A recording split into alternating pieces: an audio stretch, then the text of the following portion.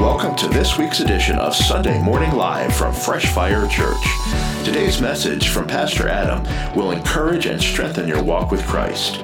If you would like to be a partner with Fresh Fire Church for $15 a month or more, become our patron on Podbean or visit freshfirechurch.net. And now, let's join the service. Don't y'all be so quiet today. We're going to go into the Word of God. Good things come in small I wasn't even going to start preaching Christmas yet, but then I like with the gal and everything going on, it's sort of be expected, and the way we air on TV, what we preach today will air right before Christmas. Well, I kind of got to. And so we started really looking at it, and sometimes you feel like, oh, Lord, can you show us anything else? And really what I think today's message will be is just exalting name above all names, King of Kings and Lord of Lords. And so I want us to look at just two brief scriptures. We're going to look at two scriptures. We're going to turn to Luke chapter 1, verse 35. And then I also want us to turn back to Isaiah chapter 9, verse 6. So Luke 1:35 and Isaiah 9, verse 6. Yes.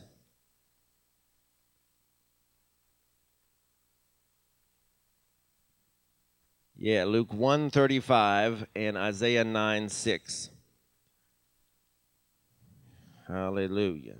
We're using just one scripture each out of those chapters as we're looking at a conversation between an angel and a woman. And we get to listen to the divine talking to the human. Hallelujah. Luke chapter 1, verse 35, we'll start there. And it says, "And the angel answered and said unto her, The Holy Ghost shall come upon thee, and the power of the highest shall overshadow thee. Therefore also that holy thing which shall be born of thee shall be called the Son of God." Look at that. It says, also that holy thing. Holy thing. Anybody ever been called a thing? Called out of context? My. In a world where everyone, I'm going to get myself in trouble, where everyone is so concerned about pronouns, the Bible just called you a thing. Hallelujah. I'm coming for you today. He said, look at that. Therefore, he said, also that holy thing which shall be born of thee shall be called the Son of God, a holy thing. Now, back to Isaiah chapter 9, verse 6. Isaiah 9, verse 6 reads this way, "For unto us a child is born, unto us a son is given, and the government shall be upon his shoulder, and his name shall be called Wonderful, Counselor, the Mighty God, the Everlasting Father, the Prince of Peace." I just got to read that second part of that scripture again. "And his name shall be called Wonderful, Counselor, the Mighty God, the Everlasting Father, the Prince of Peace." Hallelujah. Thank you, Lord. You might get excited with me as we get through this today. I want to back up to that first scripture we read there. It's interesting and kind of odd that the angel said to the virgin and refers to Jesus as a holy thing. Taking for a minute to comprehend and consider why would the angel call Jesus a holy thing? There's many reasons, many explanations maybe, but maybe because nowhere in history has anything like this ever happened before. That the God of the universe would reduce himself down to the lowest common denominator and pour out of himself all glory and honor and wrap himself up in humanity. Think about it. He humbled himself and became subject to something that he created. Think about it. He's coming and he's all the way God, but he's going to be all the way man. And at one point, in the text, he is called the Son of God. And in another, he's called the Son of Man. A holy thing. A holy thing. I want to I always like to get you to think when we go into the Word of God. Cute little messages just don't do. I want to challenge you in your thinking. We've been challenging ourselves in thinking on Tuesday nights just a little bit. Amen. And considering and challenge, it makes us pray differently, makes us see ourselves differently, makes us see what we do when we come to church differently. And so at one point, the text calls him the Son of God, and later he calls it the Son of Man, or here in the text we read, a holy thing. A holy thing. And as we really look at the text here that calls him a holy thing in Luke chapter 1, a holy thing here means he's nebulous. In other words, you're saying, where do you mean, preacher? Well, it means that he's indescript. The Bible calls him a holy thing because he's indescript. He cannot be confined to the limitations of our descriptions. He cannot. We can't come up with enough words that would adequately describe him. And so here the angel just says he's a holy thing, because it's difficult to come up with the right words that would adequately describe him, that would talk about his awesomeness, his greatness, how full of grace he is, how merciful he is, how wonderful he is. And so the angel just says this holy thing, which will be born, will be called the Son of God. The angel was letting us know it's a holy occurrence, that the Holy Ghost is going to come up on your flesh. And the Holy Ghost and flesh produce God in human form. Oh, hallelujah. I said the Holy Ghost and flesh produce God in human form. Oh, hallelujah. So he says, the angel says, you will conceive, and that holy thing which is within you shall be called the Son of God. Now, already it's absolutely amazing, and if I had all the time in the world, I would teach right there about that holy thing. Because it's amazing. Absolutely amazing. The angels have never seen it. Yet the Bible says, think about this, the angels were struggling. The angel was struggling to even come up with what to say to the woman. So the best they could come up with, this holy thing. This holy thing. And they were struggling to come up with really what to say because the angels had never seen it. The angels had never seen anything like this. Yet, think about this. The Bible says elsewhere that the Lamb was slain before the foundations of the world. I'm going to go somewhere today. I always have to be able to look at this time of year and start preaching to you in abstract ways to get you to think more about it than just a cute baby in a manger, and realize that we're talking about all-powerful, almighty God. Amen. We're not here to worship a baby. Hallelujah. Think about it. The angels have never seen anything like this, yet they did, and the best way they can describe what is about to happen is this holy thing.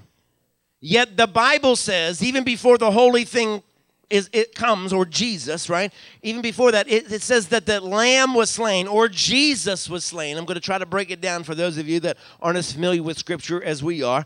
That the Lamb was slain, or Jesus was slain, before the foundations of the world. In other words, it was done in eternity, before Adam. And it's through time that it reveals that, which was already done. Let me put it another way. You think that you got healed when it manifests. When we pray and lay hands on you and you receive healing or a miracle, right? You start shouting and giving glory and honor, and you say, praise God, I was just healed. Right? But the Bible says, by his stripes you were healed, meaning your healing already happened, right? The Bible says that your healing is past tense, means you got healed before you even got sick. Stay with me, church. Don't go to sleep yet. I know we're thinking, gal, I know you're wondering what's in the gifts underneath the trees up here. I know you're wondering what's all going to happen, but stay with me. I promise it'll all be worth it. Hallelujah.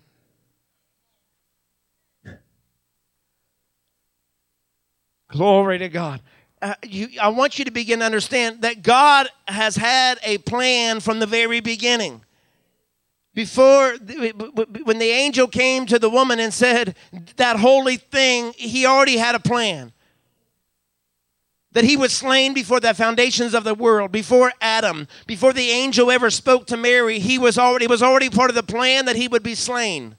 In the same way, you by his stripes, the stripes that he will shed, hadn't yet, you were healed. It's past tense. You have got to be able to recognize that God knows the end from the beginning. Hallelujah. Even the Bible says he has determined the end from the beginning. So while you're waiting to see how things will work out, in the end, he already knows how it's going to work out in the end because he has already determined it from the beginning. Let me put it another way. You just have to wait on time to usher in what is already done. Oh, time is something we get frustrated with. Anybody else get frustrated? Amen. Amen. Usually I can go to Walmart and make a quick trip, and what took me usually a 15-minute trip the other day took 45 minutes. Because people were crazy because I had to wait in the line of a checkout line that when I got up there, it was cash only, and so I had to get back out and wait again just so I could use my card. Hallelujah. Time is not something that I like to waste. Amen. I don't like to wait on anything. But if we can understand anything about God, that you just have to wait on time to usher in what is already done. See, sometimes we get discouraged thinking we're not healed. The miracle has not been received. But see, the way that we must understand the Word of God is he said it's already done. What often you and I have to be able to do is be in a position to wait on time to usher in what God has already done in eternity. Oh, that's good all there, right there by itself. I'm already preaching good today. Are you hearing me today, Cynthia? We got to wait on time to usher in what God has already done. Hallelujah. That holy thing was prophesied, but they had to wait on time to usher it in. Now, depending on how each of us celebrate Christmas, everybody does it a little bit different. Some of you were already eager. Lois, before we all got here, was up here shaking gifts and rattling and seeing what was in them. She just can't wait, hallelujah, like a 4-year-old at Christmas, amen. But if you have children, if you've ever had children or when you were a kid, it's almost instinctive of young people to open the largest gift first. Now, we have the larger gifts hidden behind the Hammond organ over there because I knew Lois would be shaking, poking holes in them, looking, untaping them, and then taping them back up. That's why she came so early today. Hallelujah. But we caught her on camera. Hallelujah. We'll show the footage later. Hallelujah. It's almost instinctive that we want to go and open the largest gift first, right? Because it's out of curiosity. We want to see what's in the box. And so when parents will go out of the room, what would we do? We'd run up, shake the box, poke a hole in it, peel the tape back, right? And we still do it today because we live in a society that suggests that bigger is always better. But that is absolutely not always true. Our society tries to tell us the bigger the car, the better the car. If you drive a big Cadillac Escalade, a gas guzzler, they want you to believe that bigger is better, but it is not always better. Some of the smallest of things is better, especially with gas up. Hallelujah. A bigger church is not always better than a small church. A bigger, stronger person is not always better than a smaller. Just because you're bigger or taller doesn't mean you're stronger than someone who is shorter. Because we often, as human beings, we often look on the outward appearance and we get all caught up with the package. If the package is big, we think it must be better. But bigger is not always better because many good things come in small packages. Now, don't confuse today's message with a series I did that great things come in small packages when we talked about the coney and the locust and some of those things. See, some of you think, oh, he's preaching something I've heard. No. I just changed great to good. Hallelujah. I'm borrowing from a previous title, but it's all fresh and brand new for you. So good things come in small packages. Now, I want to help you to understand where I'm going to go. And I want to share something with you, a true story. There was a young woman who was born and raised blind. And she got really tired of hearing everyone talk about how blue the ocean is, and how bright the sun was, and how beautiful the waves crash against the rocks. And inevitably, she, rather than adjusting to her circumstance, she became increasingly bitter, increasingly antagonistic and resentful and frustrated, as many of us would, if you've ever had a situation that just didn't seem to get any better. And so we do that when we feel like everyone else got something that we didn't. We often feel bitter or antagonistic or resentful or frustrated when we feel like somebody got something that we did not. Now, come on, church, can't we be honest? Whether it was when you were younger or just yesterday, we have a tendency to sometimes get a little bit like that. Hallelujah. Even in church service, if a sister gets blessed and we didn't, we might even get a little upset. God, what's going on? And so some of us some of us are miserable, not because we are miserable, but because we think that other people got something better.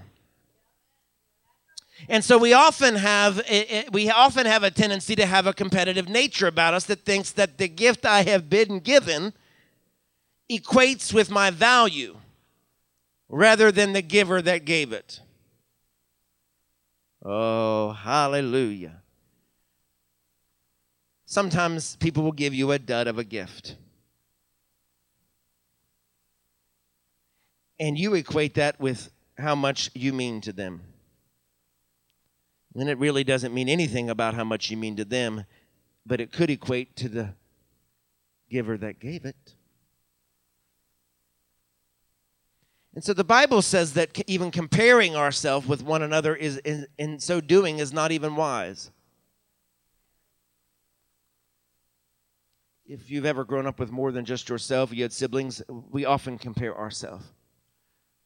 Parents will have to hear, in my case, my parents bought my sister a pony, and I never got a pony. Hallelujah. Think about this, brother. My parents bought my sister a pony, a horse. A horse, y'all. I didn't get no horse. And I never got my pony money either. Mom knows what I'm talking about. Because all through childhood, I told them, I want a pony too. And they said, well, we sold her pony. I said, then I want half the money. Because I never got my pony. And so I still tell them, I never got my pony and I never got my money. Hallelujah. But we'll often compare ourselves. Johnny can get a bicycle given to him from his parents. And Johnny will grow up and be wounded a lifetime because Johnny's parents bought his brother a bicycle, but Johnny never got a bicycle. And Johnny will grow up and being wounded by never getting a bicycle himself, will grow up and be wounded by it, never considering that his legs were too short to reach a bicycle. That's why they got him a tricycle. Oh, I'm going somewhere. So we often compare ourselves with one another, not understanding that the gift is commensurate with our ability to manage what has been given. My sister got a pony because she could manage it. I didn't get a pony because I couldn't manage it. I like to still pick on mom and dad about it, but the truth is, I didn't get my pony. And so I want you to understand that's why the Bible rebukes us from being covetous. Because sometimes we crave what we could not handle. Oh, hallelujah. I know sometimes we crave something that we cannot handle. Sometimes, yes, Christians are guilty of craving things that we didn't get, and yet God didn't give it to you because you can't handle it, because you're not ready for it. He can't give you the bike because your legs are too short, so he gives you a tricycle, and then you're not happy, and then we have the audacity not to thank God that we got the tricycle, or thank God that I got a dog, not a pony. Hallelujah. Now, I'm interjecting that because this little girl was bitter. This little blind girl was bitter because everyone else could see but her. A young man met her and thought she was absolutely amazing. I mean, he was in awe of her. He thought she was beautiful. He thought she was beautiful inside and out. And he gave her something we all need. This young man gave her love. And if anybody in here has ever really been loved, you know what I mean. He loved her. He was the only person that she was not antagonistic with. He was the only person she wasn't resentful with. He was the only person she wasn't bitter because even though she could not see him, she sensed that he loved her. Because love is something that you sense. So for anyone in here that's ever been trying or is trying to pay for love, love is not something you can buy. And all of you that only feel love when you are given, you cannot count on it. Because love is sensed, love is not seen. Oh, hallelujah. So this blind girl sensed that he loved her. And she said, I love you too. Oh, it was just cute and mushy and gushy to watch. She said, I love you too. And I love you so much that if I wasn't blind, if I could see, I would marry you. She said, I don't think it's right for me to marry you since I cannot see. But if I ever get to the place where I can see, I will marry you. And the man said, you don't have to wait. You don't have to see for me to marry you. I love you just the way that you are. See, the man was okay with her blindness, but she was not okay with it. And she said, if I could see, I would absolutely marry you. But she told him he was so amazing. And she said, you are so kind. And that he was absolutely the reason that she lived. She told him, she said, you know, you're the air that I breathe. You're the energy that helps me to walk. She said, honey, if I ever get to see, I will marry you. Many days later, the young man comes rushing into her room, and he came in excited and said, I got to tell you something. I'm going to tell you something. He said, I just got a report from the doctor. They finally found you a donor. And if we go right now, are y'all still with me? Y'all got so quiet, I got to make sure. He said, if we go right now, you can get a transplant and you could see. She was excited but almost in disbelief. And she shouted, are you serious? Really? I'm going to get to see? I'm really going to be able to see? And he said, yes. And so she just yells, yes, yeah, let's go. So they rushed to the hospital and they prepared this young blind girl for surgery, and they rolled her into the OR and they did the transplant.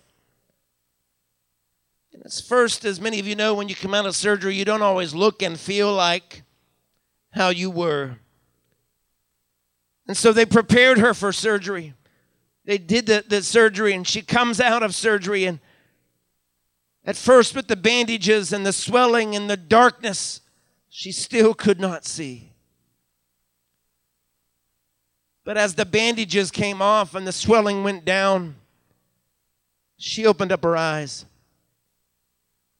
And what she had waited all her life to get had finally come. She could see. She could see the lights in the room. And she could see the colored paint on the walls. She could see the sun shining through the windows of the hospital. She could see the drapes hanging by the windows. And she was so happy as she looked around and saw all the things that there was to see that she had only heard other people describe to her. Until she looked to the other side of the room. She looked over at the man that said how much he loved her. The man that said, I'd marry you. The man that was waiting for this day because he knew if she could see, she said, I'll finally marry you. So she was happy till she looked over at him, and he was blind.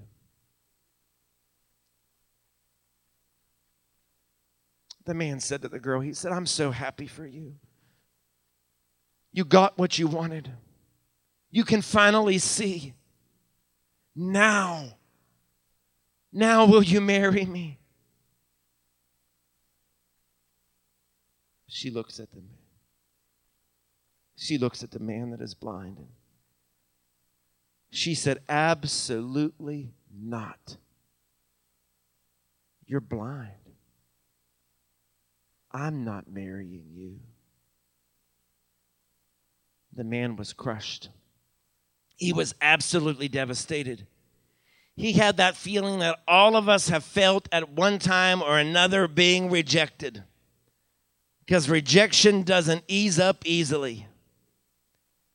And so as the man took his walking stick and started walking away, he turned and he said to the blind girl, he said, even if you don't want me, I hope you enjoy my gift. You see, he was not just her lover. He was also her donor. And the only reason he was blind is so she could see. Now, I can't but help, church, this morning, but to think about Jesus. Because he who had no sin became sin for us. He who never committed adultery and never mistreated anyone and never stole anything and never abused anyone loved me so much that he traded places with me and went to the cross as if he had done wrong. And yet some of us say, oh no, I can't marry you. You're blind. He says, remember the man says, I'm only this way because I loved you. The blind man said to the woman, I'm only this way because I loved you. See, two little things changed her life. It changed his too. He walked away blind so that she could see. Remember, the Bible says in Isaiah, surely he has borne our griefs and carried our sorrows. The chastisement of our peace is upon him, and with his stripes we were healed. You see, the God that we serve is not really into big gifts. He's into little things. Little things.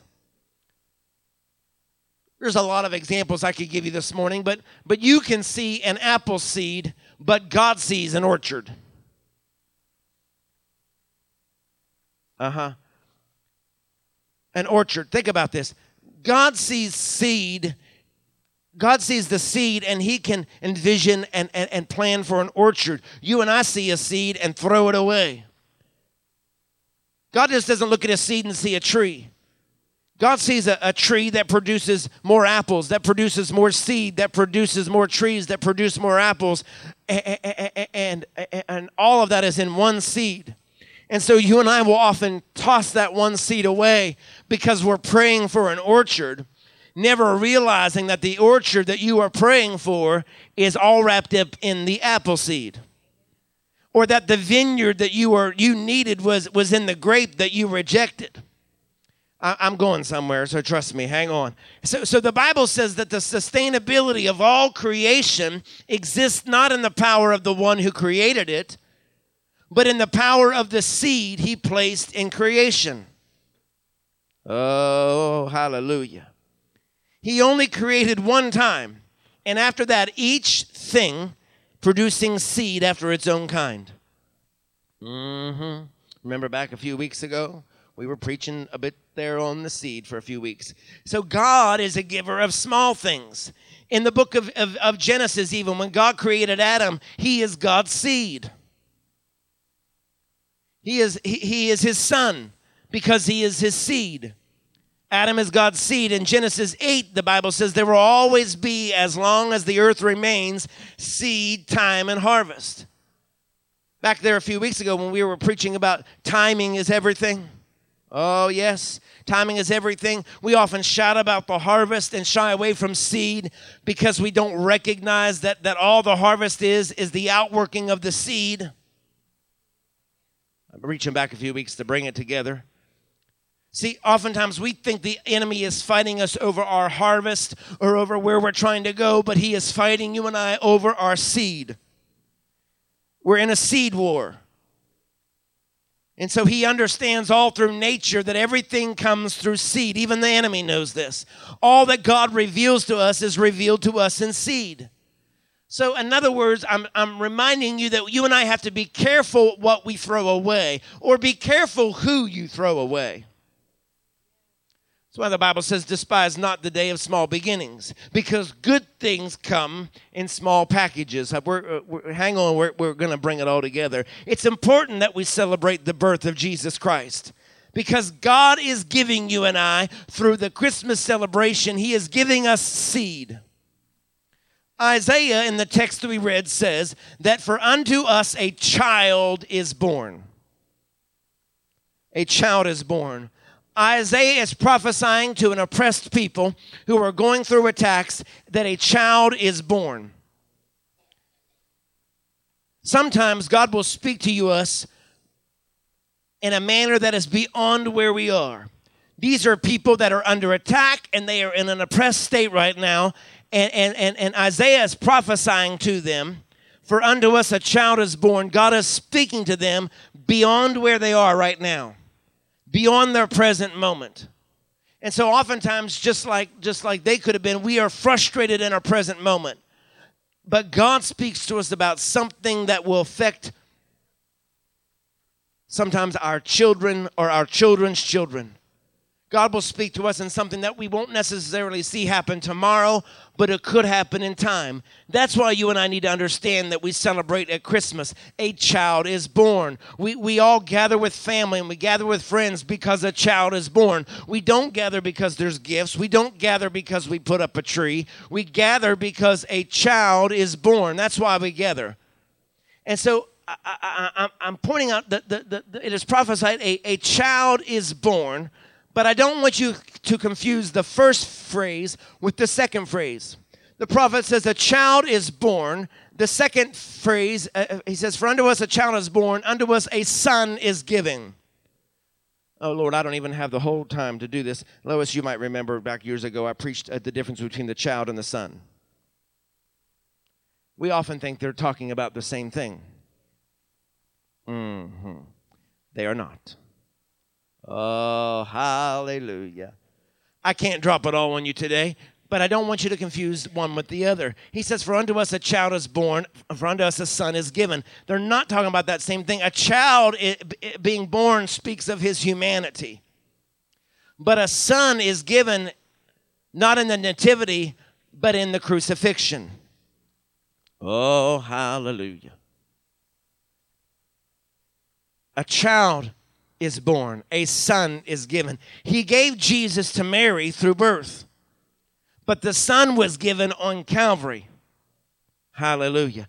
Isaiah was speaking prophetically to them. We think he was often talking about the same thing, but he was speaking walking down through time. Remember I said there a moment ago that we often have to wait on time to usher in what God is speaking. Just like he says, by his stripes we were healed. We have to wait on time to usher in the words of God. In the same manner, Isaiah was prophesying. They had to wait on time to usher in, yes, the child, and then secondly, the son. Hallelujah. A child is born, a son is given. A child doesn't mean he's a man when he's born, or a husband when he's born. Doesn't mean he's a leader when he's born, right? Doesn't even mean he's an overcomer when he's born, right? When he's born, he's just a child. Are you still with me? Isn't it, though, amazing what God will put in a small package? When he's born, we don't see him as an overcomer. When he's born, we don't see him as the great victorious, right? When he's born, we don't see all the things that we'll come to later learn. Hallelujah. Mothers and fathers, as we have our children, we don't always get to see who our child is going to be when we're holding them in our arms. Because in that moment when they're just a baby, we're just looking at the seed. But God is looking at the harvest. God often looks and sees what is to come. And so we are often looking for outcomes. But the outcome may not come while we are even here to see it. Some of the things that God prophesies over us, some of the things that God promises to you and I will arrive or will come in the course of time as time ushers in the promises of God, the prophetic words of God. I'm using these scriptures today because they're just a hint of the Messiah. The text goes on in Isaiah to say that the government shall be upon his shoulders and the kingdom shall be no end. There's the kingdom again for those of you from Tuesday night. The kingdom, there shall be no end. Think about this, wrapped in swaddling clothes, laid in a manger. Those little shoulders of a baby don't seem like the shoulders that can house a government. But the prophet says the government shall be upon his shoulders, and the kingdom shall be no end. What shoulders on a little boy? They just haven't developed yet. We can easily look on the outside, and we're looking at the natural, like we often cry over the natural while God is answering in the spirit. When Jesus was born, the Bible lets us know that Herod suspected that he was more than Joseph and Mary's child. The Bible says that he suspected he was a king, and so he thought that he was a threat to his throne. He thought that he might be a threat to his throne. Sometimes some people will try to take you out because you're a threat to their throne, Renita.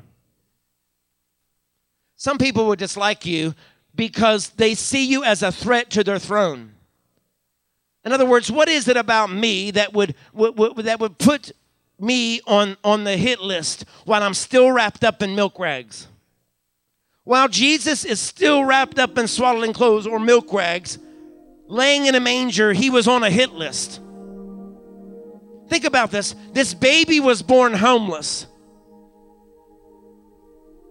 But in the next several verses, this homeless baby, they start bringing gold, frankincense, and myrrh. This is what I love about the story of Jesus, and that's why we used to sing, there was an old song we used to sing that said, he's so low you can't get under him, and he's so high you can't get over him. Because no matter how bad your story is, the God that we serve can relate to you. Let me prove it to you. He was born homeless. So if you're homeless and have no place to go, Jesus can say, I was born that way. I know what it is to be homeless.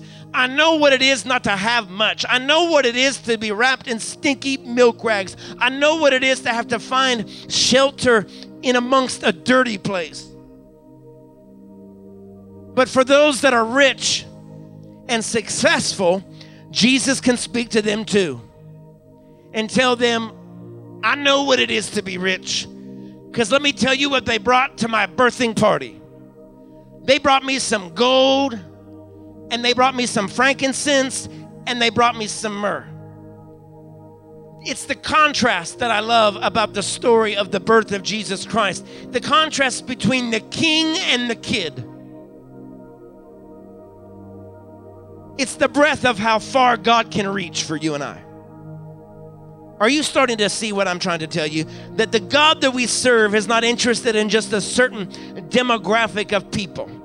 God isn't looking for just the rich, and he's not looking for just the poor. God isn't looking for those right down the middle ground. That the God that we serve, the God that we worship, the God that we come in to celebrate, the God that we honor even in this moment in time has such a breadth about him that he can reach and minister to the poor and the homeless, and he can reach and minister to the wealthiest on the earth. It's God's way of saying, I don't care how far you fall, I can still reach you. And I don't care how high you ascend, I can still reach you. This is the God that we serve. This is the King of glory. This is the I am. And God sends good things in small packages. The text goes on to say, are you still with me? Oh, hallelujah. Look at your neighbor and say, neighbor, pay attention. This is what we've been waiting for. I'll see. Now you're getting, say, neighbor, wake up, pay attention. This is what we've been waiting for. The text goes on to say in Isaiah, his name shall be called Wonderful Counselor. For those of you that are note takers, you're going to have to take quick notes because I only have a few minutes because I promised them I'd get you out of here at a decent time so we can all come back tonight. But we're going to still let the word go forth. Amen. The Bible says that he shall be called Wonderful Counselor. We live in a time when everyone goes to see a therapist. Nothing wrong with it, but a lot of people see a therapist. And at first glance, we could think that when it says he's a wonderful counselor, that the God that we serve has a couch for you and I to lay on. That's not the counselor that it's speaking of. Counselor in the original definition means is the same word that could be translated advocate. Hallelujah. So in other words, he's saying he shall be called Wonderful Counselor. He shall be called a wonderful advocate or attorney. He pleads my case. He pleads my case for me that when I feel like I've been mistreated and when I feel like I've been mishandled, I'm not without representation. That I have counsel. Has anybody ever been mistreated, mishandled by somebody, some place, some job, family members? Amen. Hallelujah. I want you to know this is how awesome our God is. He said, the prophet says that the mighty, the wonderful counselor, letting you and I know that we will never be alone, that we will never be without representation. We will always have someone that is advocating for us, that is going to be our attorney, amen. In the same manner, if you ever have gone before a judge, hallelujah, they will look at you and they say, do you have counsel? Oh, hallelujah. Yes, I have a wonderful counselor who pleads my case when I was not in court. See, the advocate I have, I don't even have to be in court for him to plead my case. Are you starting to hear what I'm saying? I don't even have to show up to the accusation. He'll plead my case on my behalf. I hope you can start having a visual of the God that loves you so much, that came in the form of a baby so that he could show up as the wonderful counselor, grow up to be a man, amen, grow up to have a ministry of 3 years, die on a cross for you, be buried, resurrect again, just to be your advocate, just to be your wonderful counselor, so that he can show up and serve as your counsel. And you don't even have to show up for it, that I don't even have to respond to my critics, that he'll do it for me. That's what it is to have an advocate. When we get ourselves in trouble, when people have dragged our church's name through the mud during the politics season and hosting things, our response, call our attorney. Call our church council. Why? Because you ain't worth my time. Amen. We're not going to get down in the mud with you. We've hired counsel. But in the same manner, there are some things that you and I need to understand spiritually, that Jesus Christ is our counsel. He is our advocate. He fought for you even when you were not in the room. I told you this is the part you got to pay attention to, that he defends you and I when Satan accuses you and I. He stood up and cried out for mercy when justice was about to take you under. For some of us in this room, we can celebrate because we had a wonderful counselor that got us off. That he dropped the charges. That he took your place. He's a wonderful counselor. In other words, I'm talking to you in a manner that I don't want no self-righteous, never did anything people to give God praise because I don't believe it's fully sunk into you yet. And our churches are full of a bunch of self-righteous, never did anything people who try to give God praise that isn't real praise. But people who have ever really seen God do something in their life, Sister Amy, know what I'm talking about. I'm talking to people today who know that you deserve to go to hell. You know that you have done some wicked things. You know that you have done some things that you are ashamed of, and still God blessed you.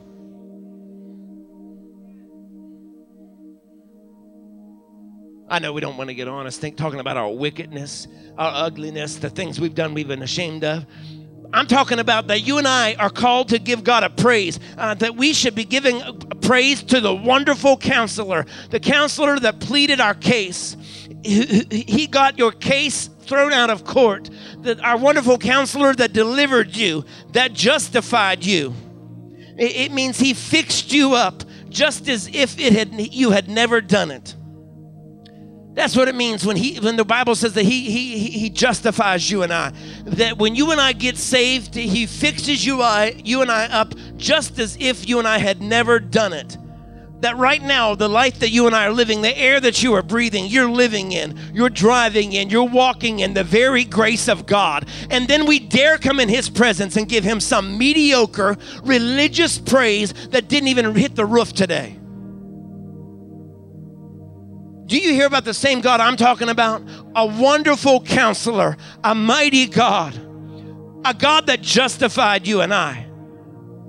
That kind of God.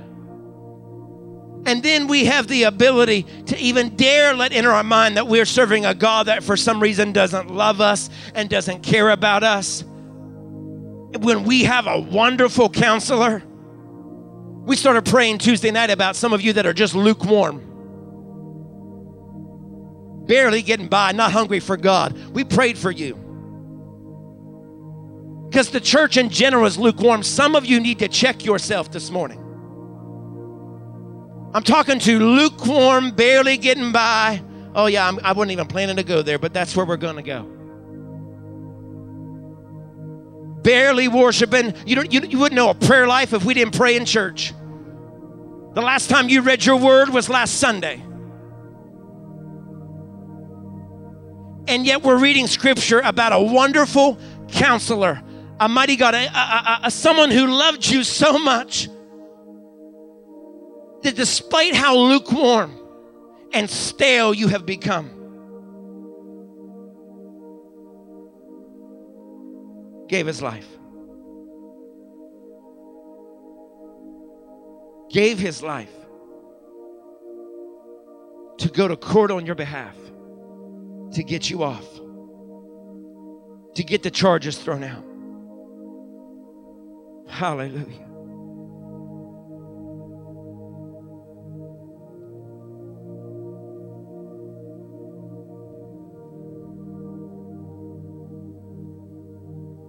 Talking about a God that was so good to you even when you didn't see he was good.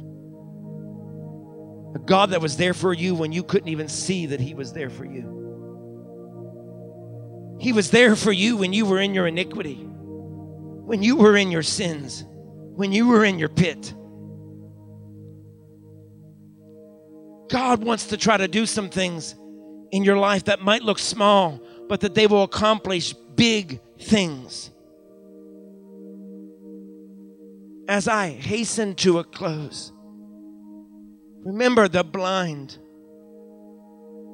man who was only blind because he gave his eyes as donors to the woman he loved. Remember the last thing he said to her? I hope you enjoy my gift. I hope you enjoy my gift. Keep that in your memory for a moment. In the same text after it says he's the wonderful counselor, it says he's the mighty God. In the same text, we reach from a child, a nameless child, a little bitty baby who just small. This little bitty baby. But yet he's God enough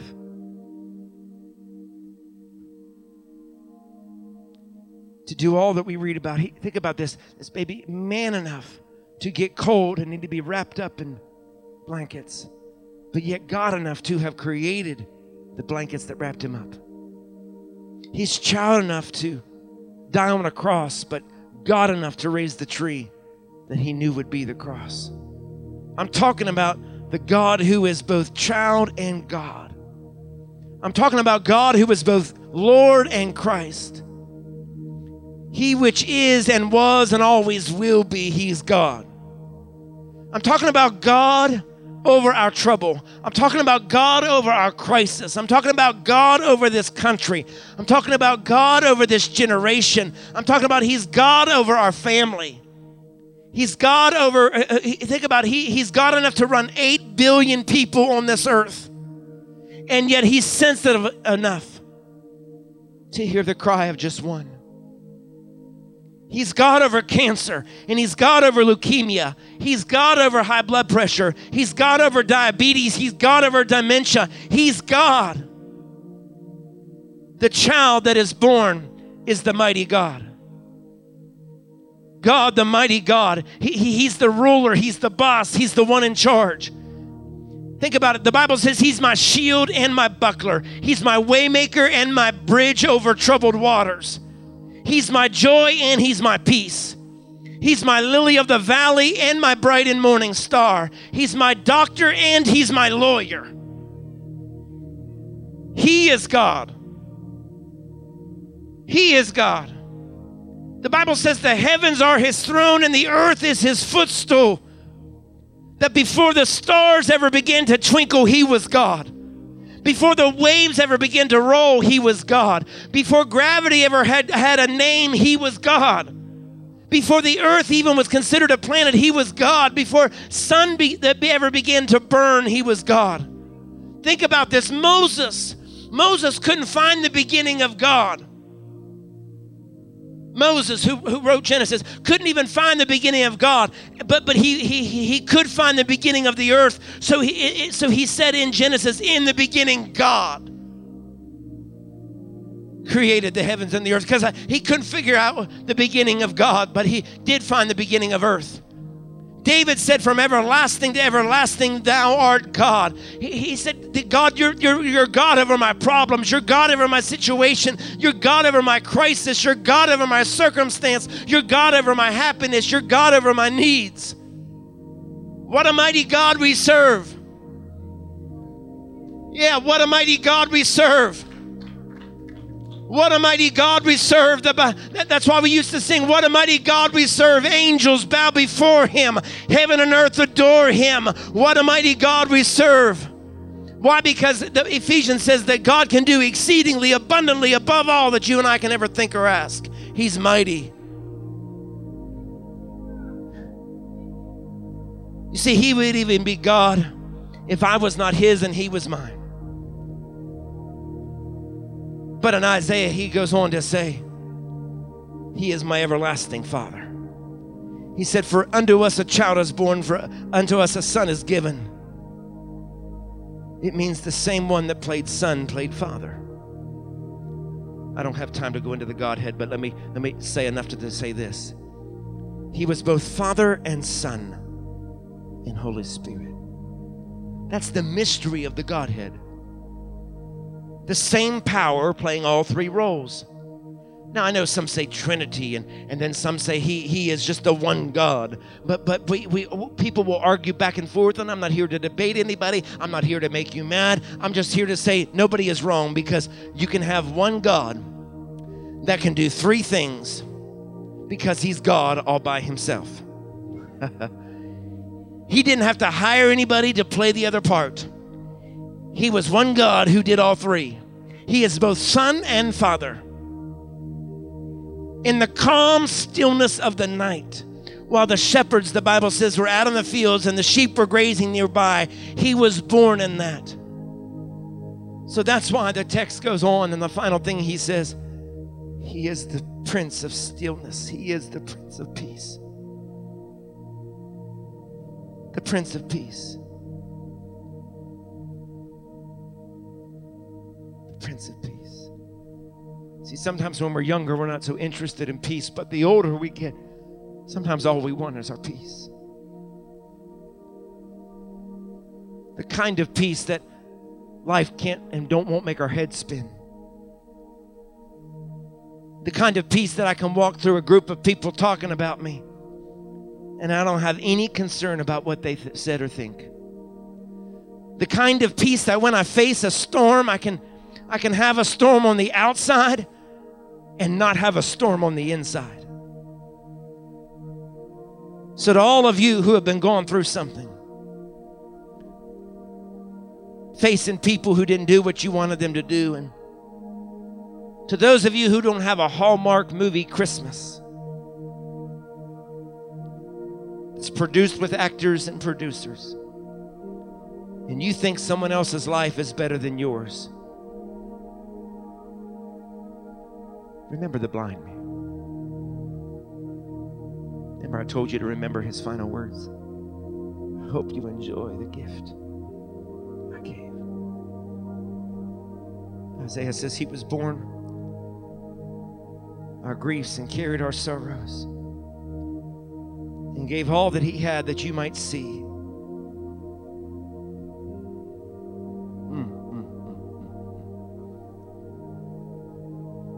He bore our griefs and our sorrows. He did it all so that you and I might see.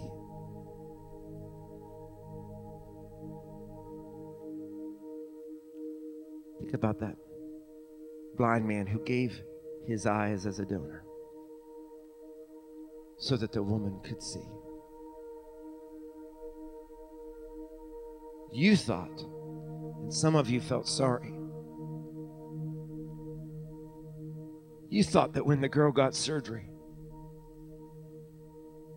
that now she could see. And many of you felt sorry for the man because now he was blind. But that man in his blindness, that man had more sight in his blindness than she had with her new eyes. That's why he said to her, I hope you enjoy my gift. Because even in his blindness, he could see more than she could. To everybody in this room that cannot see what he gave you, who cannot see that he loved you, who cannot see that he stood by you when everyone else turned against you, and you can't see that if it wasn't for the goodness of God, that you wouldn't be alive. For everybody under the sound of my voice, when you hear about God and how awesome he is and the lengths that he has gone just to show you that he loved you and create a way for you, and then you dare think, I might get right with God someday. I might fall back in love with Jesus someday. Maybe I won't be so lukewarm anymore. Maybe I'll decide to serve him fervently and aggressively again. Maybe some of you might even think, maybe I'll get saved one day.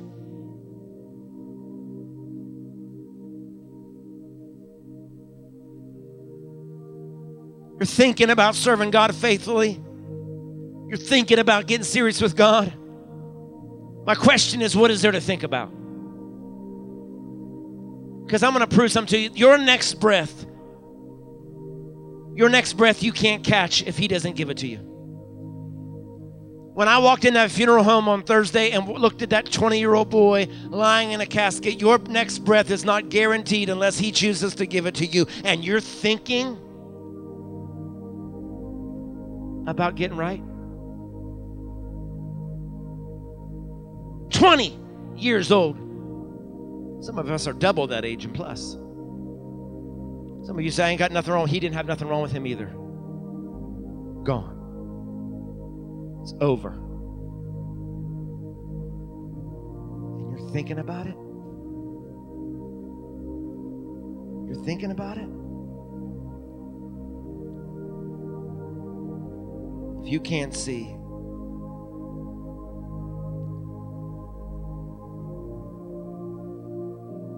that good things come in small packages.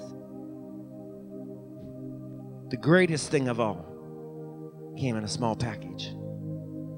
We're not talking about a season that we gather for food like we're going to do tonight, and gifts and family and lights and trees. We're talking about the ultimate gift. The greatest thing that came in a small package. Every good thing you have, every good thing you got. I've learned this about good things in my life. That if you don't appreciate it, and if you belittle it, and make it small, you will always lose it because you don't value the small things.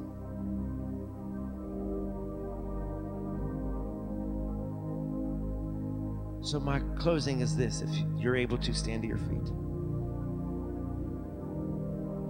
Some of us are not valuing the small things. Some of us are not valuing the gift that was small but has had the greatest impact. Salvation. Being right with God. Being lukewarm. Lukewarm.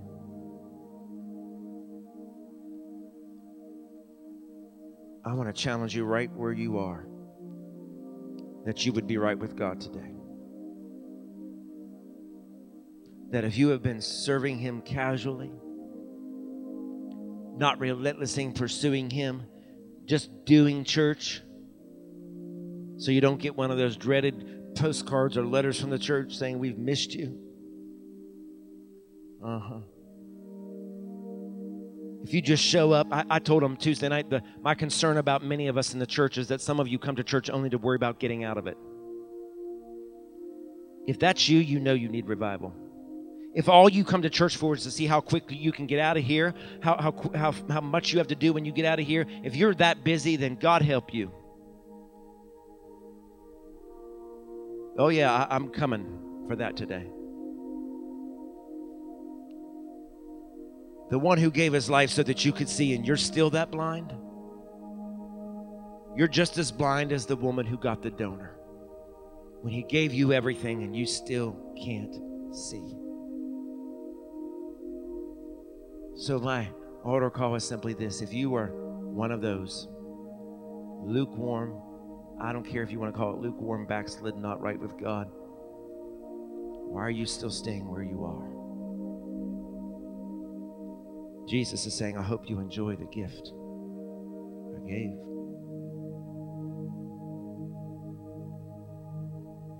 Take advantage of the gift.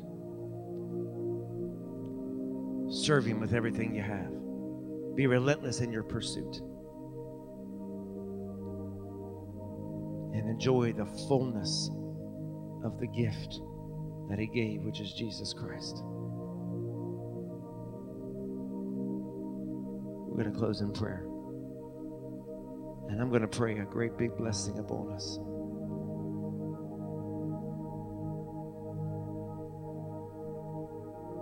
If everyone in this room is good, I'm not going to beg you. I'm over it. A 20-year-old's life ended. Was he right with God? I don't know.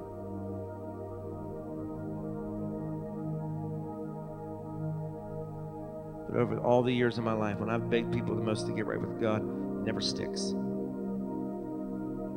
Until God brings you to a place where you can't have no choice but to be desperate for Him. Then it sticks.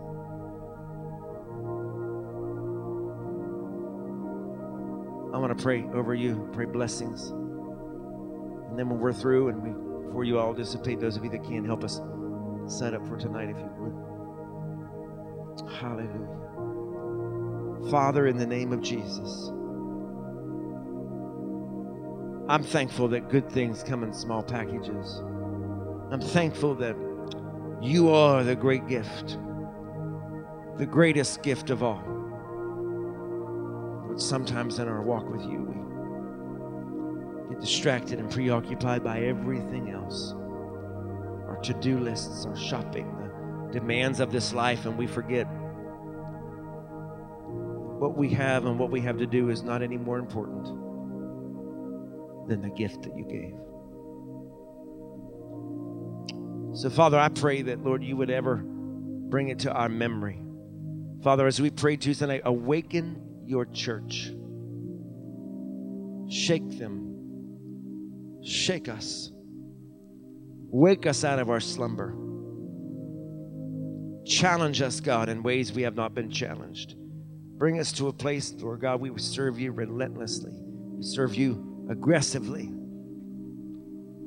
God, we will understand that you are the wonderful Counselor, the mighty God, the Prince of Peace, everlasting Father.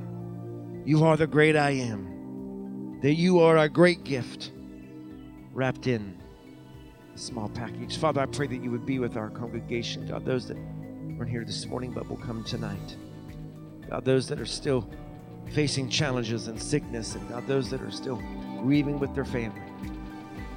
Comfort them, strengthen them, and empower them as only you can. We give you the thanks, we give you the praise, and all the honor today. In your mighty, powerful, great name we pray today, our wonderful Counselor. In Jesus, your mighty, powerful name. Amen.